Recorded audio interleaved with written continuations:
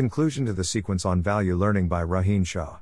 Welcome to the Nonlinear Library, where we use text-to-speech software to convert the best writing from the Rationalist and EA communities into audio. This is Conclusion to the Sequence on Value Learning, published by Rohin Shah on the AI Alignment Forum. This post summarizes the sequence on value learning. While it doesn't introduce any new ideas, it does shed light on which parts I would emphasize most, and the takeaways I hope that readers get. I make several strong claims here. Interpret these as my impressions, not my beliefs. I would guess many researchers disagree with the strength of the claims, though I do not know what their arguments would be. Over the last 3 months we've covered a lot of ground. It's easy to lose sight of the overall picture over such a long period of time, so let's do a brief recap. The obvious approach. Here is an argument for the importance of AI safety. Any agent that is much more intelligent than us should not be exploitable by us, since if we could find some way to exploit the agent could also find the exploit and patch it. Anything that is not exploitable must be an expected utility maximizer. Since we cannot exploit a superintelligent AI, it must look like an expected utility maximizer to us. Due to Goodhart's law, even slightly wrong utility functions can lead to catastrophic outcomes when maximized. Our utility function is complex and fragile, so getting the right utility function is difficult. This argument implies that by the time we have a superintelligent AI system, there is only one part of that system that could still have been influenced by us, the utility function. Every other feature of the AI system is fixed by math. As a result, we must necessarily solve AI alignment by influencing the utility function. So of course, the natural approach is to get the right utility function, or at least an adequate one, and have our AI system optimize that utility function. Besides fragility of value, which you might hope that machine learning could overcome, the big challenge is that even if you assume full access to the entire human policy, we cannot infer their values without making an assumption about how their preferences relate to their behavior. In addition, any misspecification can lead to bad inferences. And finally, the entire project of having a single utility function that captures optimal behavior in all possible environments seems quite hard to do. It seems necessary to have some sort of feedback from humans, or you end up extrapolating in some strange way that is not necessarily what we would have wanted. So does this mean we're doomed? Well, there are still some potential avenues for rescuing ambitious value learning, though they do look quite difficult to me. But I think we should actually question the assumptions underlying our original argument. Problems with the standard argument. Consider the calculator. From the perspective of someone before the time of calculators, this device would look quite intelligent. Just look at the speed with which it can do arithmetic. Nonetheless, we can all agree that a standard calculator is not dangerous. It also seems strange to ascribe goals to the calculator. While this is not wrong per se, we certainly have better ways of predicting what a calculator will and will not do than by modeling it as an expected utility maximizer. If you model a calculator as aiming to achieve the goal of give accurate math answers, problems arise. What if I take a hammer to the calculator and then try to ask it 5 plus 3? The utility maximizer model here would say that it answers 8, whereas with our understanding of how calculators work we know it probably won't give any answer at all.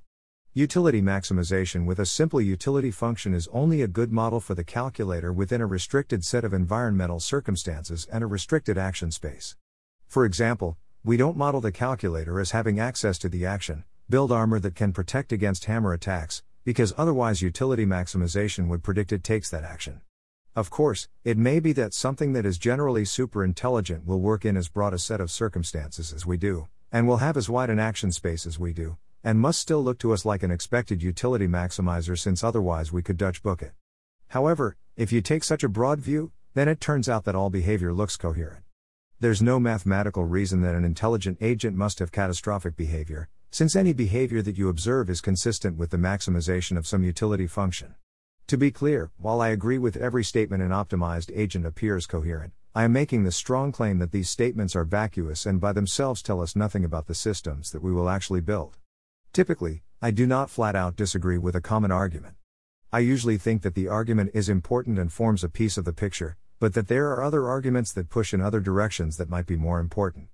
That's not the case here. I am claiming that the argument that superintelligent agents must be expected utility maximizers by virtue of coherence arguments provides no useful information, with almost the force of a theorem. My uncertainty here is almost entirely caused by the fact that other smart people believe that this argument is important and relevant. I am not claiming that we don't need to worry about AI safety since AIs won't be expected utility maximizers. First of all, you can model them as expected utility maximizers, it's just not useful. Second, if we build an AI system whose internal reasoning consisted of maximizing the expectation of some simple utility function, I think all of the classic concerns apply. Third, it does seem likely that humans will build AI systems that are trying to pursue a goal, and that can have all of the standard convergent instrumental subgoals. I propose that we describe these systems as goal-directed rather than expected utility maximizers, since the latter is vacuous and implies a level of formalization that we have not yet reached. However, this risk is significantly different. If you believe that superintelligent AI must be goal-directed because of math, then your only recourse for safety would be to make sure that the goal is good, which is what motivated us to study ambitious value learning. But if the argument is actually that AI will be goal-directed because humans will make it that way, you could try to build AI that is not goal-directed that can do the things that goal-directed AI can do, and have humans build that instead. Alternative solutions. Now that we aren't forced to influence just a utility function, we can consider alternative designs for AI systems. For example, we can aim for corrigible behavior, where the agent is trying to do what we want. Or we could try to learn human norms, and create AI systems that follow these norms while trying to accomplish some task. Or we could try to create an AI ecosystem akin to comprehensive AI services, and set up the services such that they are keeping each other in check. We could create systems that learn how to do what we want in particular domains, by learning our instrumental goals and values, and use these as subsystems in AI systems that accelerate progress, enable better decision-making, and are generally corrigible. If we want to take such an approach, we have another source of influence, the human policy. We can train our human overseers to provide supervision in a particular way that leads to good behavior on the AI's part. This is analogous to training operators of computer systems, and can benefit from insights from human-computer interaction, HCI. Not just value learning. This sequence is somewhat misnamed. While it is organized around value learning, there are many ideas that should be of interest to researchers working on other agendas as well. Many of the key ideas can be used to analyze any proposed solution for alignment, though the resulting analysis may not be very interesting. The necessity of feedback.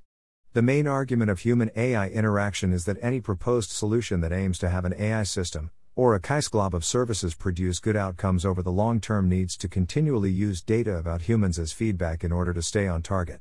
Here, human is shorthand for something that we know shares our values, e.g. idealized humans, uploads, or sufficiently good imitation learning would all probably count.